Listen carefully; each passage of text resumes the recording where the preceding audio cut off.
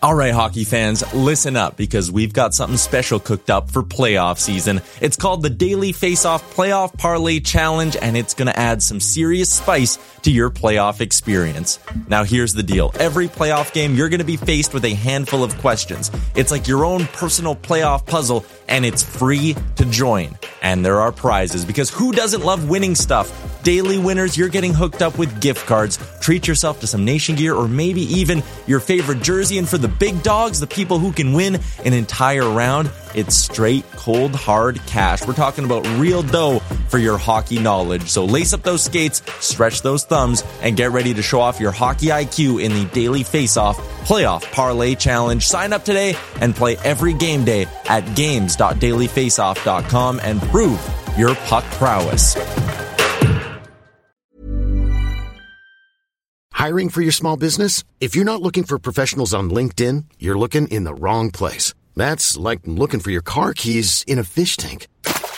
LinkedIn helps you hire professionals you can't find anywhere else, even those who aren't actively searching for a new job but might be open to the perfect role. In a given month, over 70% of LinkedIn users don't even visit other leading job sites. So start looking in the right place. With LinkedIn, you can hire professionals like a professional. Post your free job on linkedin.com/achieve today. Hey there, it's Michelle Norris. I'm host of a podcast called Your Mama's Kitchen. When I travel, I'm usually looking for a way to find a taste of home when I'm not at home. And one of the things I love to do when I am at home is entertain. And Airbnb allows me to do that. When I was in California recently, I rented a house that had a great kitchen. And when we were sitting around the table, we were all thinking, we're in someone else's house. Someone could be in all of our homes as well. If you have a home, but you're not always at home, you have an Airbnb. Your home might be worth more than you think. Find out how much at airbnb.com/host. Can you see it? Did you notice? Checked when the puck comes right to Pettersson, who tries a bank pass for Besser. In with a shot, he scores! A moment's notice.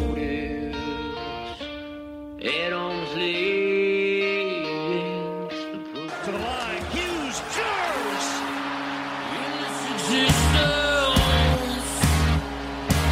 Take you to the sun. First career NHL goal. Quinn Hughes makes it 1-0. You're listening to Canucks Conversation. Quinn Hughes beat reporter here. I won't cover the Canucks. Yeah. I cover Quinn Hughes and what he's doing to the Canucks. A member of the Nation Network of Podcasts and delivered by DoorDash. Just wave the guy and get Demko involved. I wanted them in Valentine's Day. Wow. We should do a radio show together. Right on. I want to fist bump you right now. Pearl steals, cutting in, shoots, scores! Public display. Is that what you need? They slayed the dragon!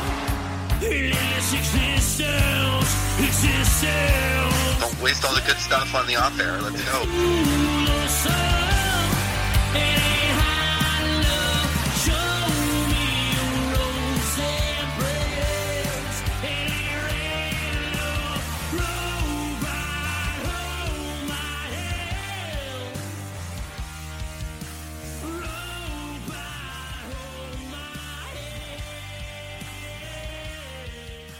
Hello, Canucks fans, and welcome back to another episode of the Canucks Conversation, brought to you by the great folks over at Zephyr Epic. You can use promo code Hockey Season, capital H, capital S, all one word, Hockey Season. That will get you $5 off your order at ZephyrEpic.com. That is ZEPHYR Epic. Check them out on all platforms: Facebook, Twitter, Twitch, Instagram, whatever it is. They've got you covered for all of your trading card needs.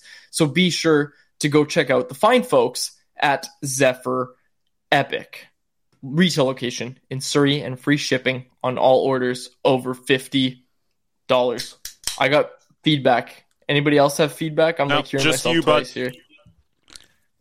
Well, I can hear it. It's your computer. You know what just happened? Yep. I hate this. Here we go. This has been happening, and I'm apologies to the listeners. This has been happening. My stupid AirPods will connect from my computer to my phone, and it drives me mental. Like it drives me insane. Faber, I just did the Zephyr Epic read. You tell everybody about your nice bow tie. I got to get set up here. Yeah, wearing a bow tie. It's funny because right before we got going here, all I hear Quads is just bragging about Apple. He's sending me photos.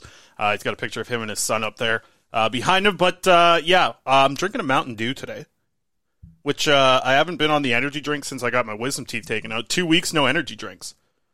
I thought that you weren't allowed to drink carbonated stuff after getting your like a tooth extraction for 2 weeks.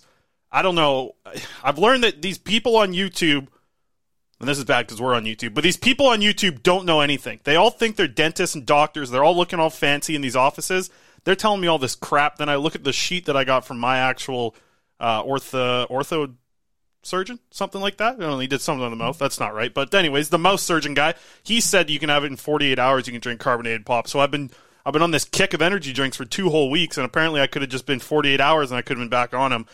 So I don't even have any in the fridge. But 2 weeks without it. Instead, I'm drinking liters of coffee every day, which I've been icing up a little bit with the iced coffees consistently. But Quads, you and I are both actually drinking Mountain Dew today, which is wild. How often does that happen? Double Mountain Dew here on the show today. You're drinking which flavor? Spark?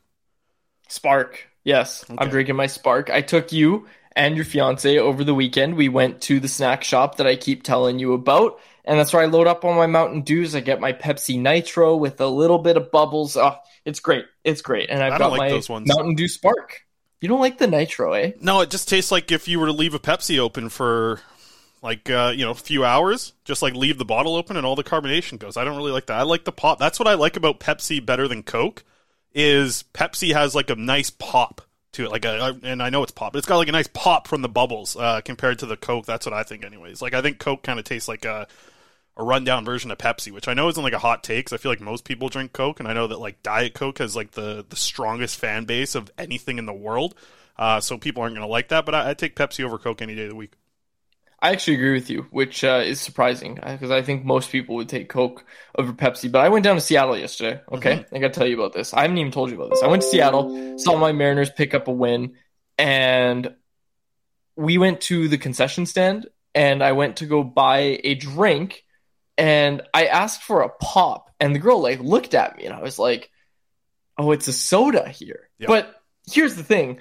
If someone calls it a soda in Canada, I don't look at them weird and say, don't you mean pop? Like, she like didn't know what I was talking about. I'm like, does nobody call it pop down there?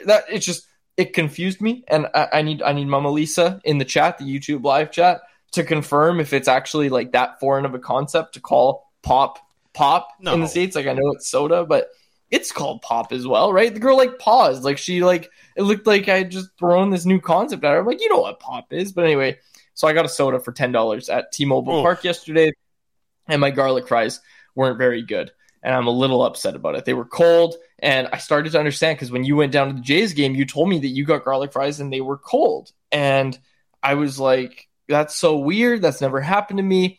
And it was not a good experience. I was very upset about it. It doesn't ruin your ballpark experience. Like, it was a great game. It was a 5-4 win for the Mariners, but it sucked. Like, it sucked to eat these cold fries. Like, they were nothing to write home about. And Lisa in the chat said she had to be from the East Coast because soda is used on the East Coast, and it's pop. It's pop there in Seattle where Lisa is from. So we cracked the case. But yeah, I was just pop. It threw me off yesterday. Interesting. Vector's got an interesting comment here. In Japan, soda and cola are two different types of pop. Cola is brown and soda is the other colors. You know what? I actually like that. I think that's cool. I think I have not a Japanese pop, but I got 2 pops going. This one's I think this one's Chinese, actually. Kind of tastes like a garbage can. It's not very good. I'm not going to drink it. That's why I went and grabbed the Mountain Dew. But it's kind of like my fiance who's from the Maritimes.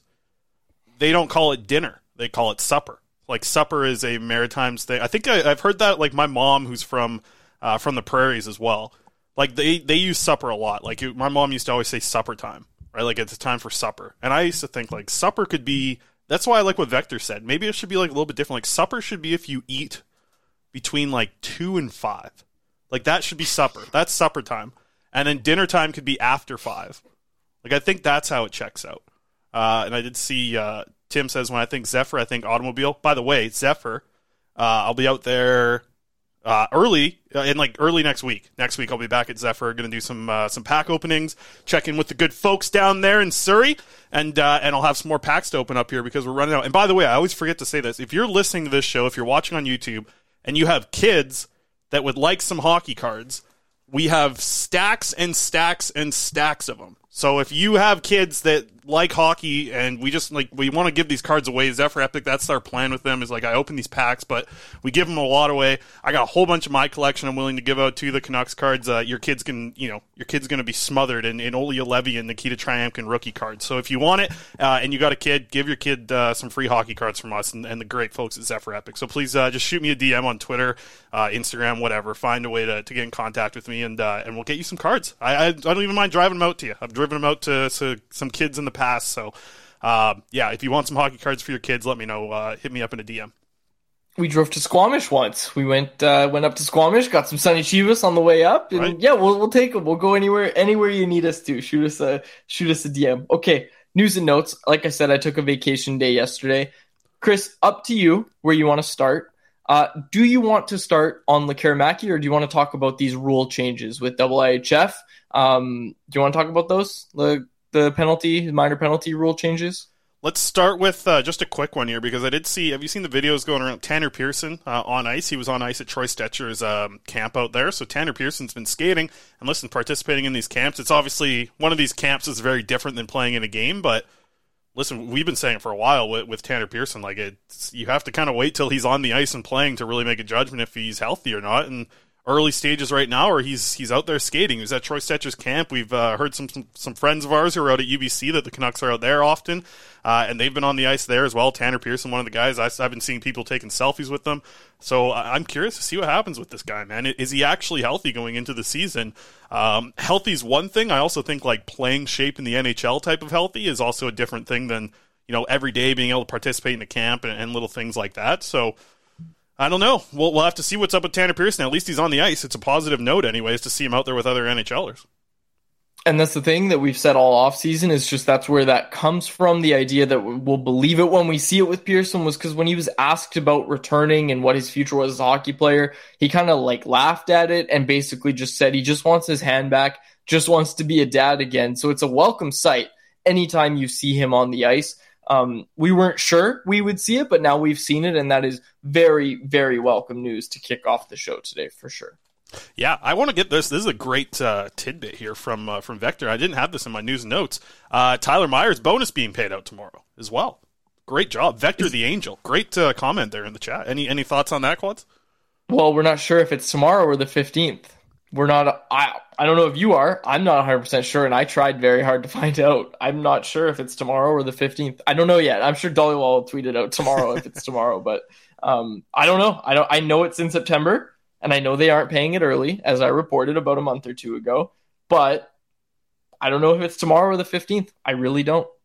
Okay, we'll have to see what happens there. I'll touch on Jonathan Lekkerimaki before we get into the Champions League stuff. He scored again today. Let's try this video again, Aaron, but if it sucks, just get it out of the way. But he's now scored 3 goals in 5 preseason games. He started the preseason as a 4th-line player, moved up to the 3rd line. He's on the 2nd line today. I tell you, by the weekend here, he's going to be on the top line. A beautiful give and go. Yeah, don't worry about this clip then, Aaron. You can find it on my Twitter account. I tweeted it out earlier this morning. Canucks Army also has the article up about it. But a beautiful give and go. Going towards the net, playing in the high danger areas where, he's taking a little bit of a beating, but he's obviously being rewarded for it. He's got 3 goals in 5 preseason games, and I get that it's preseason, and I can't get too excited. I probably need to gear down my excitement level about this kid, but man, I don't know, maybe not. 3 goals in the preseason, 3 goals in 5 games. That's not an easy task. There's not a lot of guys in the SHL preseason who are scoring that, right? Am I getting too excited here, Quads, or is this fair, do you think? He's got 3 goals in 5 preseason games.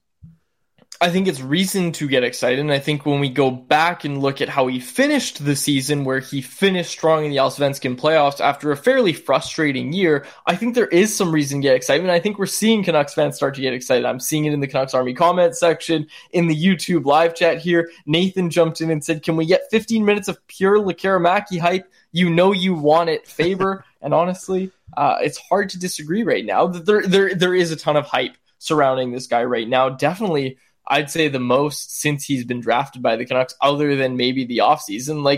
basically as soon as he hit the ice after being drafted, the hype went away, right? Like there wasn't much going on after he got drafted that made people go, oh man, like this is going to be a great pick. I think it was kind of the other direction. And then we saw him finish off really strong, and for him to kind of pick up where he left off, if you will. And I know it's only preseason, but it is a league higher, right? Like he is in the SHL compared to the Allsvenskan.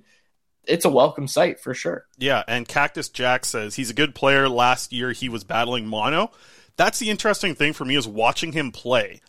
It's like he looks stronger. He looks like he's more willing to go to those, like, you know, go to the slot, go to the net, these type of things. Even in like defensively, there was a couple plays today where he, like as the winger, you play high, you cover the defenseman, you move when they move, you type of thing. Like it depends on your defensive structure as well. But like you saw him a couple times today come back towards the net, just get a stick in on a guy who was about to have like a really good scoring chance in tight. And I was like, wow, like the defensive game is even there too. And I just, maybe like you have to think that the injuries, like they obviously hurt him last year.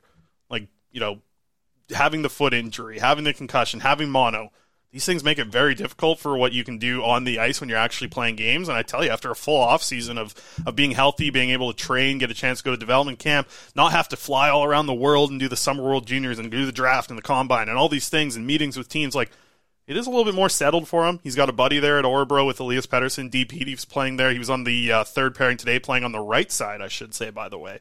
A little interesting note there for Elias Pettersson. But yeah, I just think that it's more about the process of how he's getting there to those goals to me. Like the goals that he's scoring are all downhill from like the circles in.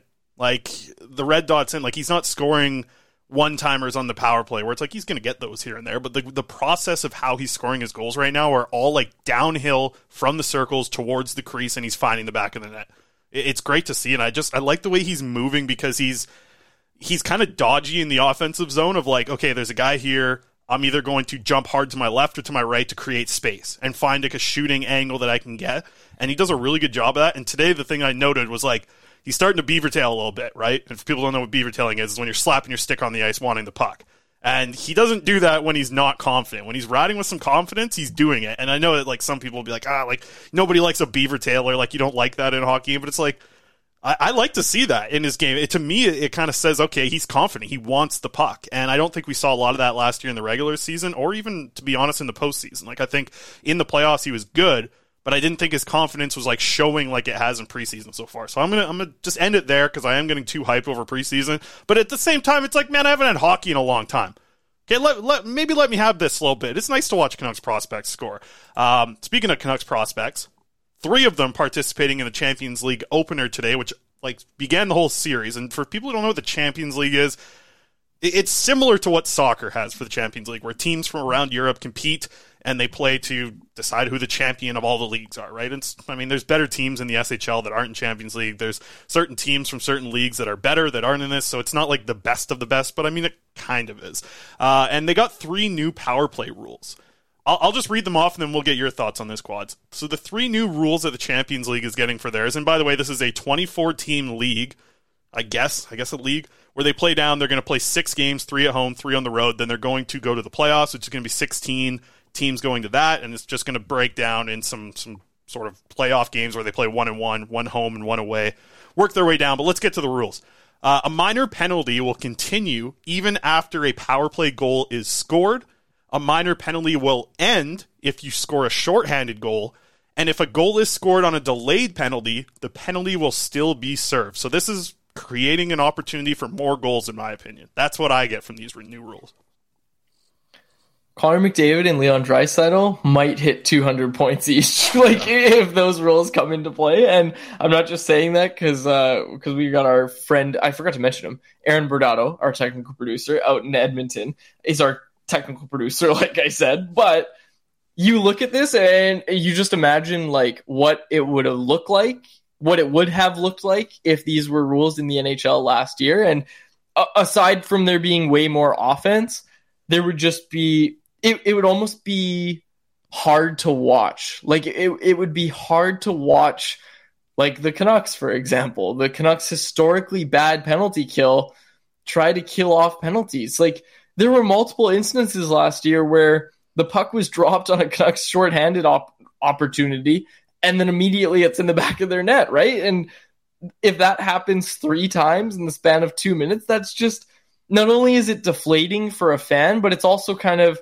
okay, you're going to have a lot of fans just checking out because, well, that was a span of 2 minutes and the game's basically over for us now, right? So I don't know. Like, I don't know how much I like the rules. I always try to say, like, okay, well, if it's not broken, don't try to fix it. And like, I wouldn't consider myself a traditionalist, Chris, but like with baseball, for example, like they had the pitch clock additions and they have these 3 new rules to, you know, help offense, all that sort of stuff. And like, I've watched a lot of baseball in my life and I watch games regardless of how long they take, but I really like the pitch clock. And I was starting to recognize that, yeah, okay, maybe a 4-hour playoff game isn't great and the 3.5-hour regular season game 162 times a year isn't good for the sport.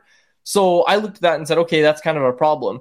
Has anybody said this is a problem with penalties? Like, it almost feels like you're trying to fix a problem that doesn't really exist, if that makes sense. Like, and like I just kind of outlined, I think you would have the potential to create more problems, more than you would be creating solutions, right?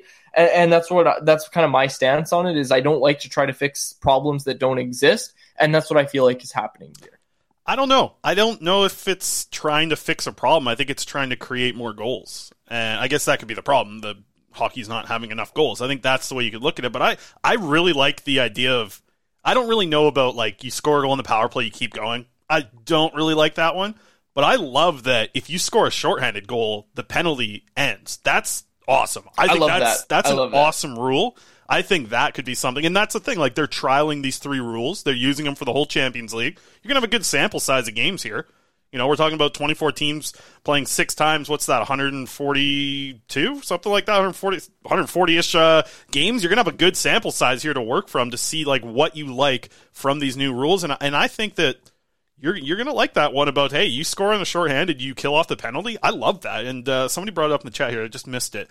If the penalty ends when you score, bring on more EP40 killing penalties. Yes, Corey Anderson in the chat. Nice to see you, Corey, as well. I like that one. I don't really love the other ones, and I know Aaron's going nuts in our little chat here. He wants every hockey record to be shattered if that happened in the NHL, and the Oilers were able to cook with McDavid and Draisaitl doing that. But I really like the shorthanded one, and I don't know about, like, all the rules needed. Like, I don't know about all of them, but I do think that one of killing the penalty if you score a shorthanded goal, that's exciting to me. I like that, and I think that's such a momentum swing that you can get for your team that I like that one, and I think it should stay.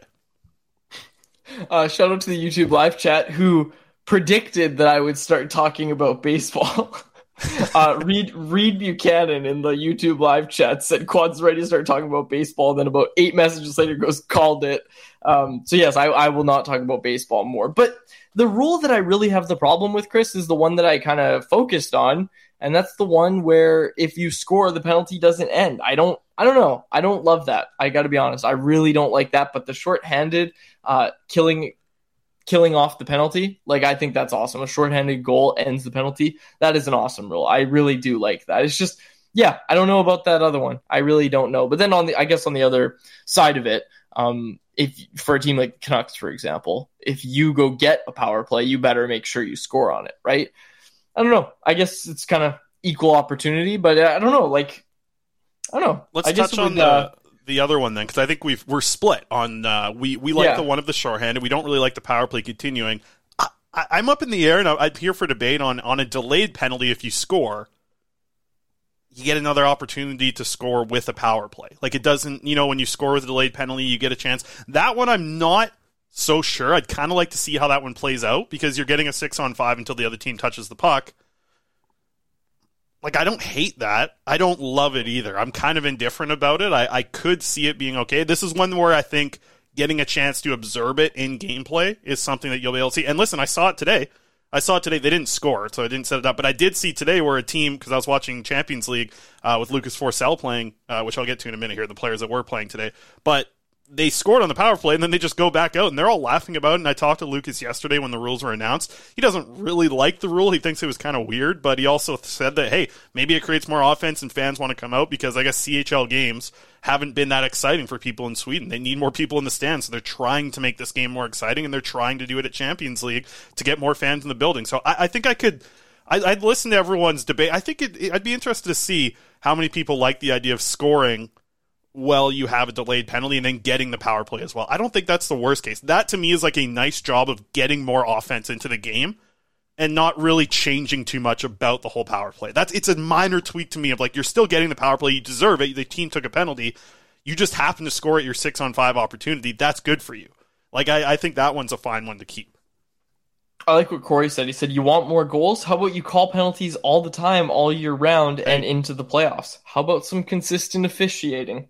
I think bang on. I think you were absolutely bang on, and I think a lot of these problems go away if you have that consistent officiating, something that has eluded the National Hockey League up to this point. Well, Tim Jones mentioned in the chat, I guess Rocket Richard feasted on the full 2-minute power play, because I believe I saw somebody tweet about it. I think it was like before 1952 or something, or 1956. Maybe someone can fact check me. Like that's how penalties worked, right? Like that's someone can fact check me on this, but I swear I've seen someone talk about that. Like, yeah, full 2-minute penalties just happened. You didn't end when you scored, and I guess that's why they changed it, because like the Canadians were absolutely ripping it up back then. But let me mention the players that were playing in Champions League today. Lucas Forsell. Hey, listen to this. You know we like Lucas Forsell. He'll be back on the show here soon. One of our favorites. Top line today for Fagerstad. He's playing on the right wing for them in Champions League in their opener. Yanni Yermo, he was the 7th defenseman for Eels in the from the Liga. They're playing in Champions League. They won today. Victor Persson with the Pelicans. He was a healthy scratch, didn't play. So those are the 3 prospects who had their teams participating, and the 2 of them that played in it. Lucas Forsell played about 15 minutes, just from kind of ballpark in the area there. When I did see the stats, they aren't 100% accurate on the CHL website, but it was top line for him, got some power play time. Looked like the second unit to me. It wasn't out there first every time, but he was on the top line for Fagerstad. Really good for a kid who is still 19 years old. So good to see Lucas Forsell, and talked to him yesterday. He'll be on the show here pretty soon. As the SHL season gets going in 2 weeks today. On the 13th of September, they will begin. So that's exciting for me. Get some real regular season games going from the SHL. And then, hey, maybe my excitement about Lekar-Mackey will actually be warranted if he starts scoring in the regular season. You've got a series right now that I want to quickly highlight up at Canucks Army, where you're doing each Canucks prospect's top development priority. We got this idea because we put out a thing on Monday asking our readers at Canucks Army to give us ideas of what they wanted to see on the coverage on Canucks Army this year. We're going to pose the same question to everybody in the YouTube live chat, anybody on the podcast, whatever. Get a hold of us. You know how to do it one way or another. We want your ideas, folks. Like, what do you want to see different at Canucks Army? What do you want to see different on the podcast? Let us know. Now's the time to make those changes. And someone asked for something more about each prospect's development and what they're going to do. And you're going to revisit these and see how they've improved throughout the season. But you've so far done the forwards and the defensemen. I want to go back to Lekar-Mackey, Chris, because with Lekar-Mackey, the thing that you highlighted was, like toughness, that sort of thing, and kind of his power and confidence is what you called it.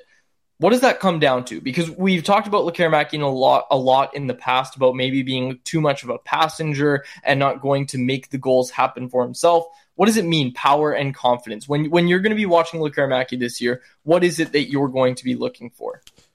Well, I think it starts with confidence in the first thing. Obviously, that's the main thing in my eyes. It's just he needs to be able to be confident in his own ability, because he has strong ability. He has a lot of skill in his game. The big thing is confidence. I think a lot of that is also going to come from him just being healthy, man. Like, it is a huge change for him to now just be healthy. It's not really like a huge key or something we can dive in and write a whole article about, but if he's able to just stay healthy, be able to compete every night, be able to practice and build throughout the season, like, think about what type of roadblock you get as a guy who's 18, 19 years old and developing your game at the pro level.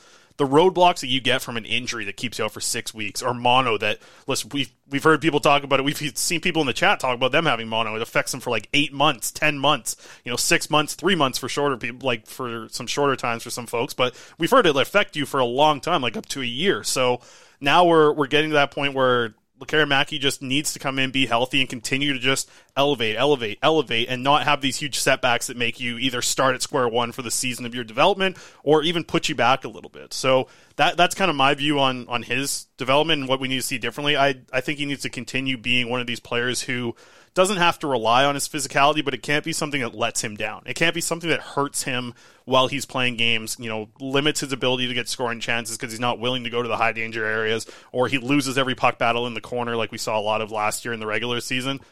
He's just got to stay continuing to grow his game, not really have any setbacks this year. But, they might come at some point, right? Like, you can't guarantee health throughout a full hockey season, so it'll be interesting to see how he battles with it. I just think the fit in the SHL is going to be nice for him, and I think it's a comfortable spot for him now moving forward. He's off to a great start, so you have to kind of hope that he just kind of continues to ride this wave into the season. Okay, anything else on prospects before we move on? Nope, just your buddy here, Artur Silovs. You're not going to like this, Quads. And you were off yesterday, you might have even missed this. Elite Prospects. They ranked Artur Silovs as the 11th best goalie prospect in the NHL. And who was the writer of this article? Our buddy, Laddie, Greg Ballack, for Elite Prospects wrote this. He put Artur Silovs at 11th. A couple of goalies to note ahead of him. Yaroslav Askarov, without a doubt, one of the top goaltending prospects in the world in my eyes. Devin Levi, Dustin Wolf. Who else is an interesting name? Nico Dawes, Dylan Garand, who was a former Kamloops Blazer. Which of these goalies is better than Artur Silovs, Quads? Because there's 10 of them, according to Ballack here, that are better prospects than Artur Silovs.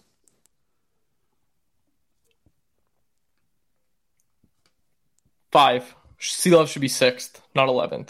Okay. Maybe 7th. He's definitely better than Nico Dawes. Mm-hmm. He's definitely better than Dylan Garand. I don't know enough about Trey Augustine to give a proper take. I think he's better than Askarov. I think Wallsted's really good. I really like Wallsted. Yeah, big, strong guy. Don't know enough about Dostal. Obviously, Levi's better. Dustin Wolf, conversation to be had. Dustin Wolf's pretty damn good. But the thing that Ballack wrote in the article, which you can find on EP Rinkside, a little premium feature though, but if you go read that, he wrote that Silovs is probably the highest riser on this list and could be the guy who rises the most halfway through the season as well, because what he did at the World Championships was crazy, and that was great. But to see how and the way that Ballack wrote it was his movement in the crease and his ability to go from side to side and be athletic is top 3 on this list. So you see that, and he also has the size. I know the Elite Prospect says he's 6'4". He's 6'2", but he's got the length, right? He's got that. He's a long 6'2". He's got long limbs, short little torso, long limbs, which is what you want from a goaltender. And it's basically every goalie that the Canucks draft has a small little torso and these lanky old arms. So I don't think it's. I don't think it's a slight against him for him to be 11th. I think that's strong, and some of the goalies in front of him are very, very good. So we'll have to see what happens if he moves up or down, but another season in the AHL is going to do nothing but help for him. He needs to continue to play games and develop, but the excitement level should be pretty high. It's nice to have in my eyes, you can just call a top 10 goaltender prospect for the Canucks moving forward, as they already have, I think, what you could call a franchise goalie in Thatcher Demko. It's just a nice added bonus to have Artur Silovs be playing this well at such an age. Rick Tocchet hasn't closed the door on Silovs being the backup. Did you see this? I think it was from EMAC. Sorry, I was on vacation. I just saw people tweeting about it. Shout out IMAC. I haven't read the article, but Tocchet hasn't closed the door on Silovs being the backup. I'm interested to see. It's one of the questions that I posed about a week or two ago in something I wrote for Canucks Army. It's one of the questions I posed is how up for grabs is the backup position really? Because they can say whatever they want, but when we go to camp, we'll have a relatively, you'll know based on what you see at camp and what you see in the preseason, how up for grabs is that backup job? Because I think there's a lot of value in Nikita Tolopilo getting a lot of starts in the AHL, right? I think there's a lot of value in that for him at a developmental level. Let's not forget Tolopilo's 23 years old, right? And that he had the best save percentage in the Allsvenskan last year. This is a guy the Canucks are high on, and it's somebody that's not getting talked about a lot. We could see a world, Chris, where Spencer Martin is playing less games at the AHL level than Tolopilo, or he's splitting starts with him, right? Or where does Sawchenko fit in all of this? There's a lot of variables with the Canucks goaltending situation, but I agree with you that Silovs is probably the odds-on favorite to start the most games in the AHL and play a ton. But with Tocchet saying that it's not a closed door on Silovs being the backup, I think Spencer Martin is more than capable of being the NHL backup, and I think that's where he should start the season. I've been pretty adamant about that. But if Martin slips, we're going to see Seelovs back up at the NHL level. Like, getting games in be damned. This guy is going to play at the NHL level. If Martin is costing the Canucks games and they are trying to compete for a playoff spot, they're not going to say, well, Seelovs needs to develop. So even though he's a better option, he needs to develop. He needs to start games.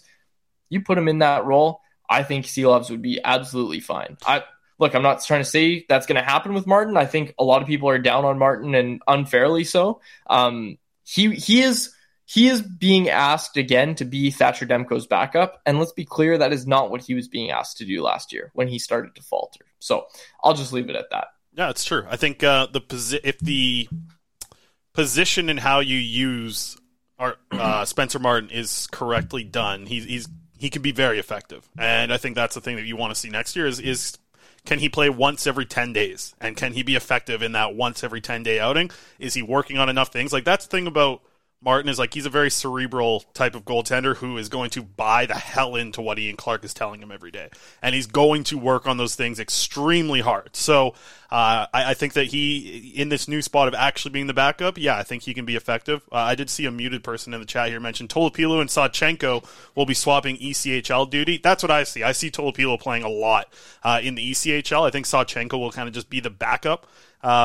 Maybe even not. Like, I don't know. The goaltending situation in the AHL, now that they have the actual, like, legitimate connection with the Kalamazoo Wings, right, as their ECHL team, like, I do think that they're going to utilize that a little bit more this coming season. And it might be like Tolopilo going down there and being a stud, because listen, the ECHL is, like, probably pretty comparable to the Allsvenskan in skill level, I think. Like, I think it's pretty close. I don't think it's, like, exactly the same, but I think it's pretty close. So he's probably going to dominate that league as well. But it'll be interesting to see with Tolopilo how he develops, how he looks in camp, and I think you can make that comparable at camp of, like, how he moves in the crease, how he looks.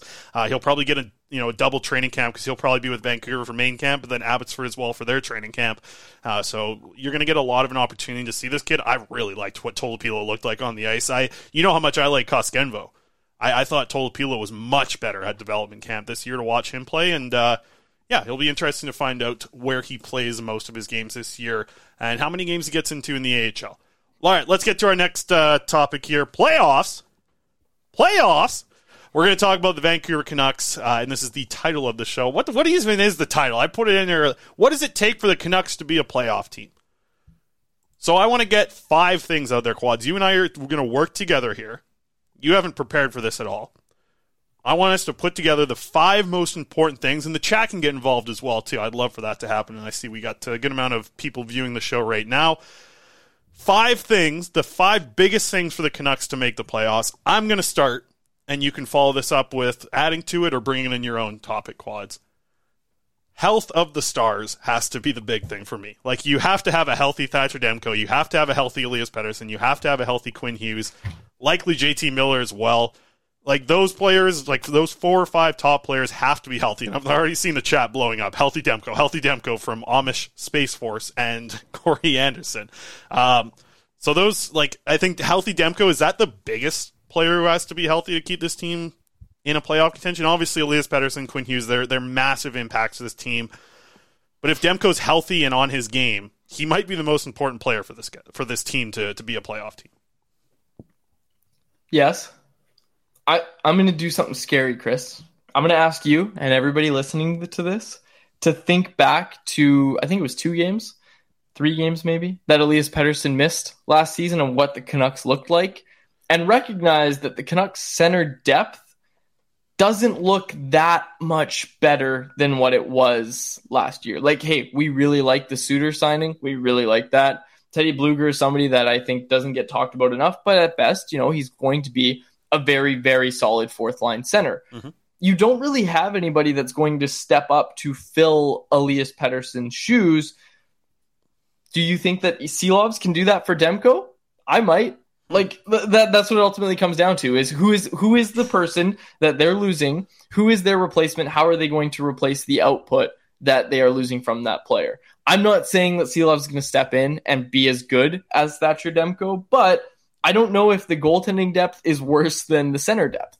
Like, I'll just say that. Like, I don't know if what happens if Elias Pettersson goes down. Like, if you're asking me who misses a 20-game stretch and I have to pick between Elias Pettersson or Thatcher Demko, First of all, I'd rather not answer because that is awful. That is an awful scenario to think about for either guy. But I think it's a little faster than everybody in the chat immediately saying, oh, it's Demko, healthy Demko, healthy Demko. Okay, like we're talking a healthy Demko who's also playing as we hope that he will, right? Like I don't know. Like I don't know. This is an interesting conversation to have, and there's no surefire answer. I'm just challenging people to think a little bit harder about this, about what the team actually looks like without Elias Pettersson in their lineup for like 20 games. Like, what does that actually look like? Because I don't think it's good. I don't think it looks very good. Yeah, and I don't know if my bow tie's on too tight or whatnot, or if I'm not getting enough blood pumping to my brain. But I'm going to back up the goaltender here and say, like, in your situation here, I think you brought up a good talking point here. 20 games to miss for a player due to injury. Like Thatcher Demko, it's not just like your goalie needs to be a very healthy. Your goalie needs to be very healthy throughout the season to be on his game. Like Pettersson at 60% is a much better contributor to the team than Thatcher Demko at 60%, right? And I think we saw Thatcher Demko not at 100% all season long last year, coming off of a very minor surgery as well in the offseason. Like that was tough for him to come back, but now you're not looking at a Thatcher Demko who came off of an offseason surgery. You're looking at a guy now who's coming off an offseason becoming a dad and being able to work out full time here. He's been in Vancouver for a long time. I think he's one of the guys who probably was one of the earliest to get back into Vancouver. I think that a healthy Demko, or even like that's what I'm thinking, like a 60% of Demko, it's worrisome if he's not very healthy. So I'd have to say that he probably is the most important guy. I know that I get where you're coming from. You say Seelovs is, going to be able to come in and pick up the slack and be a half decent goalie. I think that's a huge ask, right? I think that's a huge ask. But at the same time, I could see the argument of the center depth. You talk about it.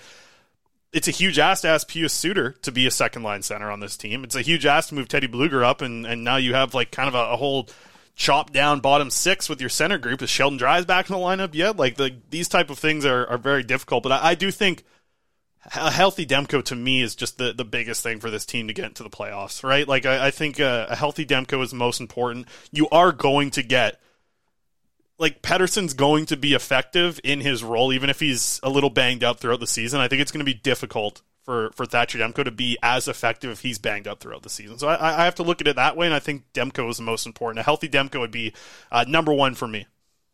Okay, so let's flesh out our top five, and I think it's safe to say that we are saying number one is healthy Demko. Yep. Very shortly after is number two, healthy Elias Pettersson. And for the sake of it, throw in Quinn Hughes and in there too, right? Like Quinn Hughes, when the defense is without Quinn Hughes, the team looks like a freaking mess. It's a tire fire without Quinn Hughes back there on defense. Hopefully, it's a little bit more supported this year with Carson Soucy, Phil Hronek, those type of things. I think that we'll just kind of lump. Let's just lump like the Stars being healthy as our first two options here. That's our first and second. Sure. I'll let you go here with number three. Number three for the Canucks is actually buying into a defensive system. If there is this level of where it's just they have no ability to keep the puck out of their own net because they cannot defend in front of their goaltender, or we're back to the same old, let's give up a bunch of 5-alarm chances but score some more, I don't think it's going to be sustainable for them. I think this team needs to actually show that they can defend at 5-on-5, in this narrative where they've just been a completely inept team when it comes to defending in their own end. That needs to change. Like that needs to change for this team. So I will say number three, the defense that has now been rebuilt by Alvin and Rutherford needs to actually show up. You've got Philip Hronek, you've got Carson Soucy, you've got Ian Cole, you've got these guys that they have gone out and acquired. They have now rebuilt the defense to their liking. And look, there's going to be tweaks. There's still going to be things that they change. But for number three, I am putting that the rebuilt defense that Alvin and Rutherford have now needs to actually show up. All right, I like that one. I think I won't add too much to that. I'll just bring my own here for number four. I think the Canucks need to have 6 20-goal scorers next year. I think they need to have six 20-goal scorers. Elias Pettersson, Andrei Kuzmenko, JT Miller, Brock Besser, Ilya Mikheyev, or Connor Garland, or Niels Höglander, or Vasily Podkolzin. I think they need 6 20-goal scorers. That will give them scoring up and down the lineup. Like, you need someone on the third line to be a 20-goal scorer next year. Maybe it's Pius Suter. Maybe it's Vasily Podkolzin. Maybe it's Connor Garland. One of these guys needs to be a 20-goal scorer. I think if you get 6 20-goal scorers, that's going to be depth up and down the lineup offensively for your team moving forward. And it kind of blends in with your defensive take there for number 3. So that's my number 4. Maybe Quinn Hughes? Maybe Quinn Hughes is one of those 20-goal scorers. I don't know about that, but... Well, he's got his little shooting set up in his garage now. Maybe he is going to come in and score 20. He does. Okay, number 5, no off-ice distractions. Bingo. Like that was going to be mine. Yeah, okay. I think, and this isn't us trying to drum up any drama or anything, but like every time you hear a player really open up on a podcast or wherever they've gone to talk in the offseason, basically every player we've heard from has basically said, yeah, this season was miserable. The last season was miserable. The one before that was miserable. Like, it has not been good in Vancouver. There's been a lot of off-ice drama, and it needs to end. Like, there's going to be stuff. Like, there's going to be stuff in the media, right? And I'm not trying to say that the media has no role in this off-ice drama, but like, a lot of it has to actually happen. Like, when I say off-ice drama, I don't mean no trade rumors can happen, because of course that's going to happen with the media. That's going to happen. There's going to be trade rumors. There's going to be all that. But no epic showing of, the execution of your coach in front of everybody. Like, that's what happened last year, right? Like, that was a big thing of it, was they had the Bruce Boudreau situation basically hanging over them all season long. And then when it was finally figured out, everybody was just exhausted to that point. Talkett's come in, he's done a good job in these first few months.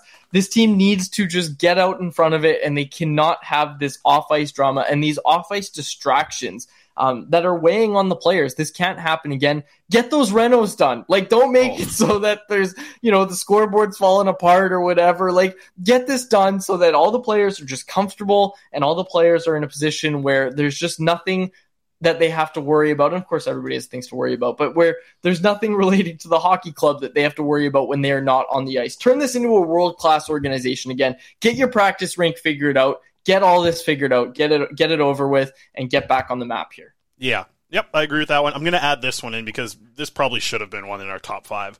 Over the past 164 regular season games in the NHL, the Vancouver Canucks have the worst penalty kill. They were 31st in the league 2 years ago. Last year, they were the worst in the league. They can't, I don't even think I want to ask for that much, but don't be 30th, 31st, or 32nd. Just get yourself into the 20s of the league. Just shoot for 20th. You don't need to be a top 10 penalty kill in the league, and I don't think they will be. But just try and get in the teens or the low 20s. Just shoot for that, man. You've been such a bad penalty kill. JT Miller talked about it at the end of 2 seasons ago, talking about how much that affected the team and how difficult it was to come back. You're basically giving up a goal. When your team is playing 60% on the penalty kill, you're giving the other team a goal every night. You are putting worry into your players' heads when they take a penalty. You're kind of limiting how aggressive guys want to get, because if they say, if my stick slips up a little bit here, I'm taking a penalty, we're going to get – there's a 50% chance we're going to be, getting scored on. So I think it's something that really needs to change this coming season, the penalty kill, and it's been addressed, right? They went out and got players to help on the penalty kill. They didn't have Ilya Mikheyev last year. Almost all the main guys that are going to be killing penalties for the Canucks next season, probably 80% of them weren't on this team when Patrick Allvin took over as the general manager. So you have to give him credit. He is attempting to address. And I think he's made some solid bets. We don't know if it's going to work out perfect. Hey, maybe Teddy Bluger sucks at penalty killing. Maybe Carson Soucy can't penalty kill. All these type of things. Maybe they doesn't work. But, at least they're making good bets in my eyes. Filip Hronek had some of the best goals against per 60 while shorthanded last year in the NHL. He's going to kill penalties. We'll have to see what he looks like in that spot. He was one of the top guys for Detroit last year. These players are going to help big time on the penalty kill. I think that's going to be something. You're going to see a completely different group of guys on the penalty kill this year than we did 2 years ago when this team kind of just started going down and down and down and down in the ranks. So I think penalty kill is the other huge one. If Teddy Bluger shows up and can't kill penalties, the Canucks need to look inward, not outward, and go acquire new penalty kills. I'm just saying that. I'm just saying, you know what I'm saying? Maybe one of these guys isn't the best penalty killer out there, right? Maybe that's just what I'm kind of thinking here. And with all this in mind, Chris, I will bump down my first number 5 that we gave and that you also said was your number 5. We're trying to figure out the top 5. I think our top 4 is very solid, but I think the fewer off-ice distractions one, that goes away if you have an average penalty kill. A lot of those distractions go away if you have 6 20-goal scorers. A lot of those distractions go away if you're team can defend at a somewhat competent level. And a lot of those distractions go away if your stars are healthy and performing all season long. So I will say, in order for the distractions to go away, the Canucks need to have a successful season. And as we have figured out with this top 5 list, the way to have that is with a healthy Thatcher Demko and the rest of your stars.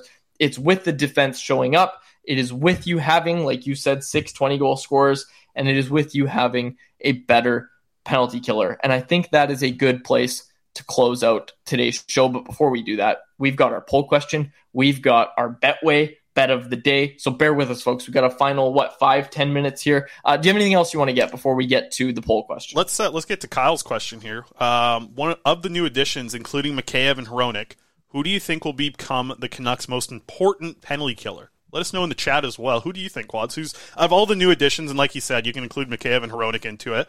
Who do you think is going to be like the guy who impresses the most? I have to think it's Mikheyev. I think he's going to make like the biggest noticeable impact. Like I think what you're going to get from some of the defensemen, like Hronek's going to be effective. I think Ian Cole's going to help in that spot as well. Maybe we see less ice time for Quinn Hughes. So kind of, by them playing more minutes, Quinn Hughes has to play less on the penalty kill. So that's good too. But I think Mikheyev, like, you want to see this guy cook. You want to see this guy score 4 shorthanded goals this year and really burn the momentum. But use his speed, use his skill. The things that we saw him do and we liked at 5-on-5 last year, I don't think we got enough of a good sample size to see what he really looks like as a penalty killer. And he was on a torn ACL last year, bro. Like damn. Like, how hard is that? I think it's going to be Mikheyev to answer Kyle's question. Yeah, I think I'm going with Filip Hronek. Or hey, I think Teddy Bluger is going to surprise a lot of people. Like, Teddy Bluger is a very, very good penalty killer. I'm not just saying that because he's Latvian. I think Teddy Bluger is going to be that guy. And I think we've seen, I don't know, like we've seen Ilya Mikheyev. Like you said, yes, he was playing on a banged up leg. I understand. I don't know. I'm going with Teddy Bluger over Mikheyev. Interesting. Yeah. I didn't see that come. It's funny when you say, like, oh, the show's going to start wrapping up here. Everybody in the chat, Karan and Lisa, Bertcam. They all want Bertcam, but he's not locked away now, right? He's out of, you don't have him in his cage anymore. Well, so he has his crate, right, and he sleeps in there, and right now he is sleeping. So, yes, I do have a Bertcam, but what you're referring to is he had this little playpen to kind of keep him from chewing the walls and doing other stuff. And for the most part, he's been good about that, but we've gotten rid of it because he really doesn't need it anymore. Like he's really starting to chill out and lose some of that puppy energy. But oh yeah, that Bertcam is not working with my virtual background. So apologies for that. But Bert is, you got to hold your hand behind it right now. You got to hold your hand behind it and like upwards, and then it'll work. I don't know if that's true. Oh yeah, it worked a little. He's just sleeping. He's out. Yeah, he's out. Just a sleepy boy. Yeah, he's just sleeping. All right. Okay, poll question. Go get it. Poll question. I'm Sandra, and I'm just the professional your small business was looking for. But you didn't hire me because you didn't use LinkedIn Jobs. LinkedIn has professionals you can't find anywhere else, including those who aren't actively looking for a new job, but might be open to the perfect role, like me. In a given month, over 70% of LinkedIn users don't visit other leading job sites. So if you're not looking on LinkedIn, you'll miss out on great candidates like Sandra. Start hiring professionals like a professional. Post your free job on linkedin.com/achieve today. Hey, Dave. Yeah, Randy. Since we founded Bombas, we've always said our socks, underwear, and T-shirts are super soft. Any new ideas? Maybe sublimely soft. Or disgustingly cozy. Wait, what? I got it. Bombas. Absurdly comfortable essentials for yourself and for those facing homelessness. Because one purchased equals one donated. Wow, did we just write an ad? Yes. Bombas. Big comfort for everyone. Go to bombas.com/ACAST and use code ACAST for 20% off your first purchase.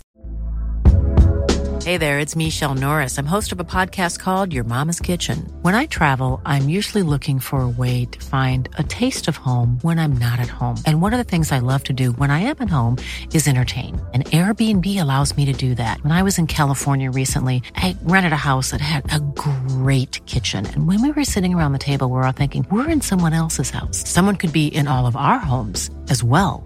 If you have a home, but you're not always at home, you have an Airbnb. Your home might be worth more than you think. Find out how much at airbnb.com/host. Okay, so we've got a little karaoke thing going on this Saturday night, you and I. Gonna going to be a lot of people there, and it's going to be a good time. And you told me to start picking my song. Yeah, I'm calling it the first annual Chris Faber Karaoke Canucks Media Invitational. I like it. I'm working on the name. I'm working on the name.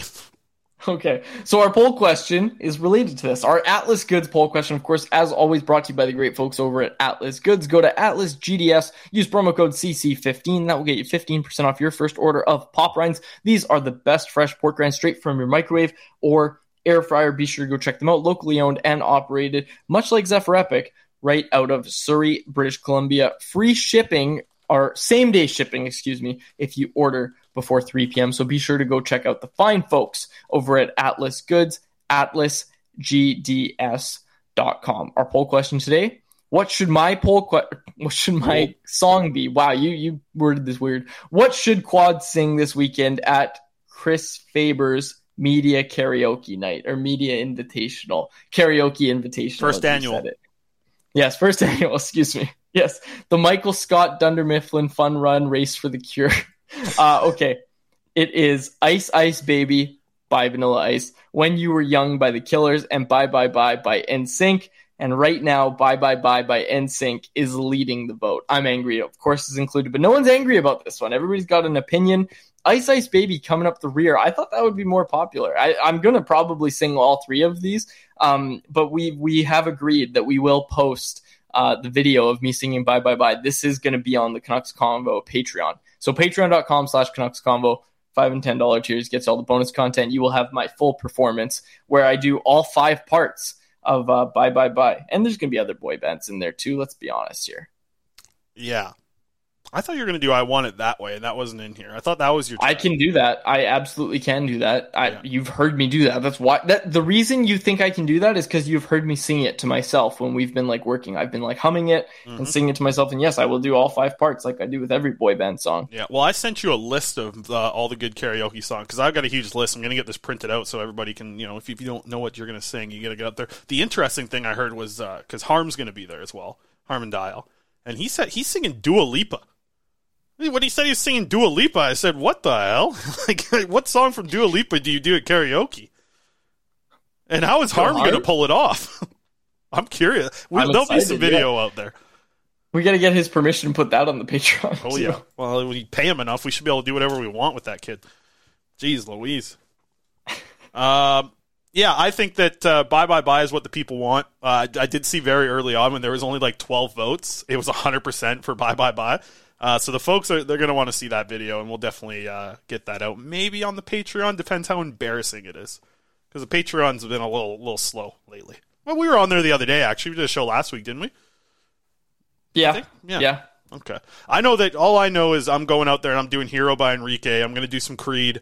I'm going to have some fun with a lot of those songs for sure. I got a couple of country songs. I like to mix it up a little bit and say, bring a little country, this better not be racist to say. No, you know what no, I could say it. Country twang, right? That's not a bad thing to say, right? Or is that I don't think that's a bad thing to say. Country twang is the accent on the country. Maybe not. I hope I just didn't cancel myself there. I think I'm okay. I think you're okay. I think you're good. Some of them I don't understand whatever. I think that's fine. Okay. Are we done? Yeah, I think I'm done. Karan goes the racism hour with Chris Faber. No, I don't think that's bad. I've heard it in country songs, but that shouldn't be the way to. Never mind. No. Hero by Enrique Iglesias is what we're all looking forward that to. one Tennessee Whiskey is another one. Corey Anderson brought that up. Tennessee Whiskey by one Stapleton. Where it's baby, lock them doors and turn them lights down low. That song, you know that one? What's that one? I know it now. You just sang it very well. Yeah, that's a good one. Well, I like my country voice. I used to do Record Year by Eric Church. That's one of my favorites. That's on my because I have a fishing playlist on my phone that my best friend Chad and we got a boat together on the island. Always go out bass fishing on it. And we had that fishing playlist going. And we went fishing the other day, or I guess a few weeks ago for my bachelor party when I was on the island again. We had the boat. We brought it out. It was awesome. And it was back to the fishing playlist. It's still on my phone from 2015. So Boot Scoot Boogie, that's a good one. And I know when I was peer tutoring PE in grade 12, I had to teach the grade 8s how to Boot Scoot Boogie back in the day. You got to vine to the left, vine to the right, all that stuff. Okay, that's enough. Cut his mic, Aaron. We got to get out of here. No. We got Betway. Oh, that's right. Yeah, you don't cut his mic, Aaron. He's got to give his bet. A Spencer Strider bet. Faber's talking about baseball. No, hold people, on. Let's get Aaron in here for the karaoke talk. Aaron, what's your karaoke song, and what would you like to see Quad sing? I think my go-to. I mean, Nickelback's always a classic because it kind of gets everybody going in the building. So, Photograph, that's kind of one that gets people going. I tend to do Girls Just Want to Have Fun, though. That seems to be the one that I always end up because you can get a little bit of a performance going with that one. But I like Creed. So when you said With Arms Wide Open, that gets the people going. Yeah. So that would be my choice. We've done a lot of Creed in the past. And also there's only one girl in the Canucks media, one woman, with Gemma Carson-Smith, who's going to be at the karaoke. So I'm hoping that she does Girls Just Want to Have Fun or something. I'm also, excited for the karaoke weekend this weekend, that's for sure. I can't wait to make it to the second annual Faber's Media Invitational Karaoke. Yeah. I like the name as it is. I was thinking I wanted to get a t-shirt made that's going to be like, I was the best singer at the Chris Faber first annual Invitational, blah, blah, blah, blah, blah, blah, and all I got was a silly t-shirt because the writing on the shirt will go from, like, shoulders all the way down to the belly button. Like, it's going to cover the whole thing. Are you going to give a reward for the best performance at the event? I think that's the plan. I think I can go get a t-shirt, hopefully made tomorrow at one of these little print shops. I'd like to. I think we'll see what happens if I have enough time. Nice. I like that one. Kate, tell us about your Atlanta Braves bet, Fabes. Let's do it. Betway, bet of the day. Betway. My Betway bet of the day here on Betway, Betway.com, Betway.ca. One of them. Betway.com. Let's go with my bet for Betway. Spencer Strider to record 18-plus outs. That's 6 innings of work, Quads. Spencer Strider has recorded 18 or more outs in 11 of his last 12 starts, and the Braves have won 7 of their last 8 games, are running away with the NL East. I know Aaron likes that. So I say they're going to give Strider, 6 innings of work. They're at that point in the season where they don't need to stretch him out, but I also don't think they want to have him going 5 innings and kind of getting into that groove. I think a safe spot is 6-7 innings. If he's pitching really good, he can go 8, but they're at that point where I think they're 13 and a half games up right now in the NL East, so they're absolutely running away with it, but I think they want to keep him in that 6 inning range. So even if he's getting hit around a little bit, I think they keep him in for 6 innings because they want to get him kind of ramping up for the playoffs here. And like I said, 11 of his last 12 starts, he's gone 6 or more innings. So you bet $10 here, you're only getting 15 as your return because it's minus 200. But hey, that's an easy one right there on Betway.com. So Spencer Strider to record 18 or more outs in his game tonight against the LA Dodgers, I should mention as well. So hey, half-decent team, hitting team at least, coming up against Strider today, but one of the best in the business, I'd have to say. I like it. And yes, the Braves, I think, are 100% chance to win the NL East. I think it's already at 100%. And the Mariners, Seattle Mariners, coming up. Seattle Mariners are going to lock down a playoff spot. We'll see what those Toronto Blue Jays do. They won a game against the Washington Nationals, and, so that was really exciting. Tonight, you and I are going out to a baseball game, too. You got back-to-back days with a baseball, because you were at the Mariners game yesterday. You and I are going to be at the Seas game tonight. Yes, it's going to be a lot of fun. I was like you said, Mariners yesterday, Seas today. Seas play a doubleheader. Hey. Go check them out. I got to say, quickly, I'll be quick. The Jays schedule, series against the Rockies, then the A's, then the Royals. If they do not win at least 6 of these 9 games, they're not making the playoffs. There's no way they're making the playoffs. Yeah, I'm with you. Lisa says, M's going to the playoffs. I thought, Lisa, you weren't a baseball gal. I thought you weren't a baseball supporter. She's a Quad supporter, and she lives in Seattle. I understand that. Yeah, she's rooting for them Mariners. Yeah. Okay, we'll close it out there. Folks, thanks so much for listening. It was a fun episode today. We've had a few fun ones lately as we ramp up toward the season. We'll have some stuff shortly about our Young Stars coverage and our training camp coverage. That's kind of all being finalized right now, so we'll have that next week. We'll have a show, of course, next week, but we will close it out there. For my co-host, Chris Faber, and our technical producer, Aaron Bordado, name you can trust, my name is Dave Quadrelli. Thank you so much for listening to another episode of The Canucks Conversation. Yo. Thanks for listening to Canucks Conversation. Hit the subscribe button to never miss an episode. How about keep it to a thank you, Jim?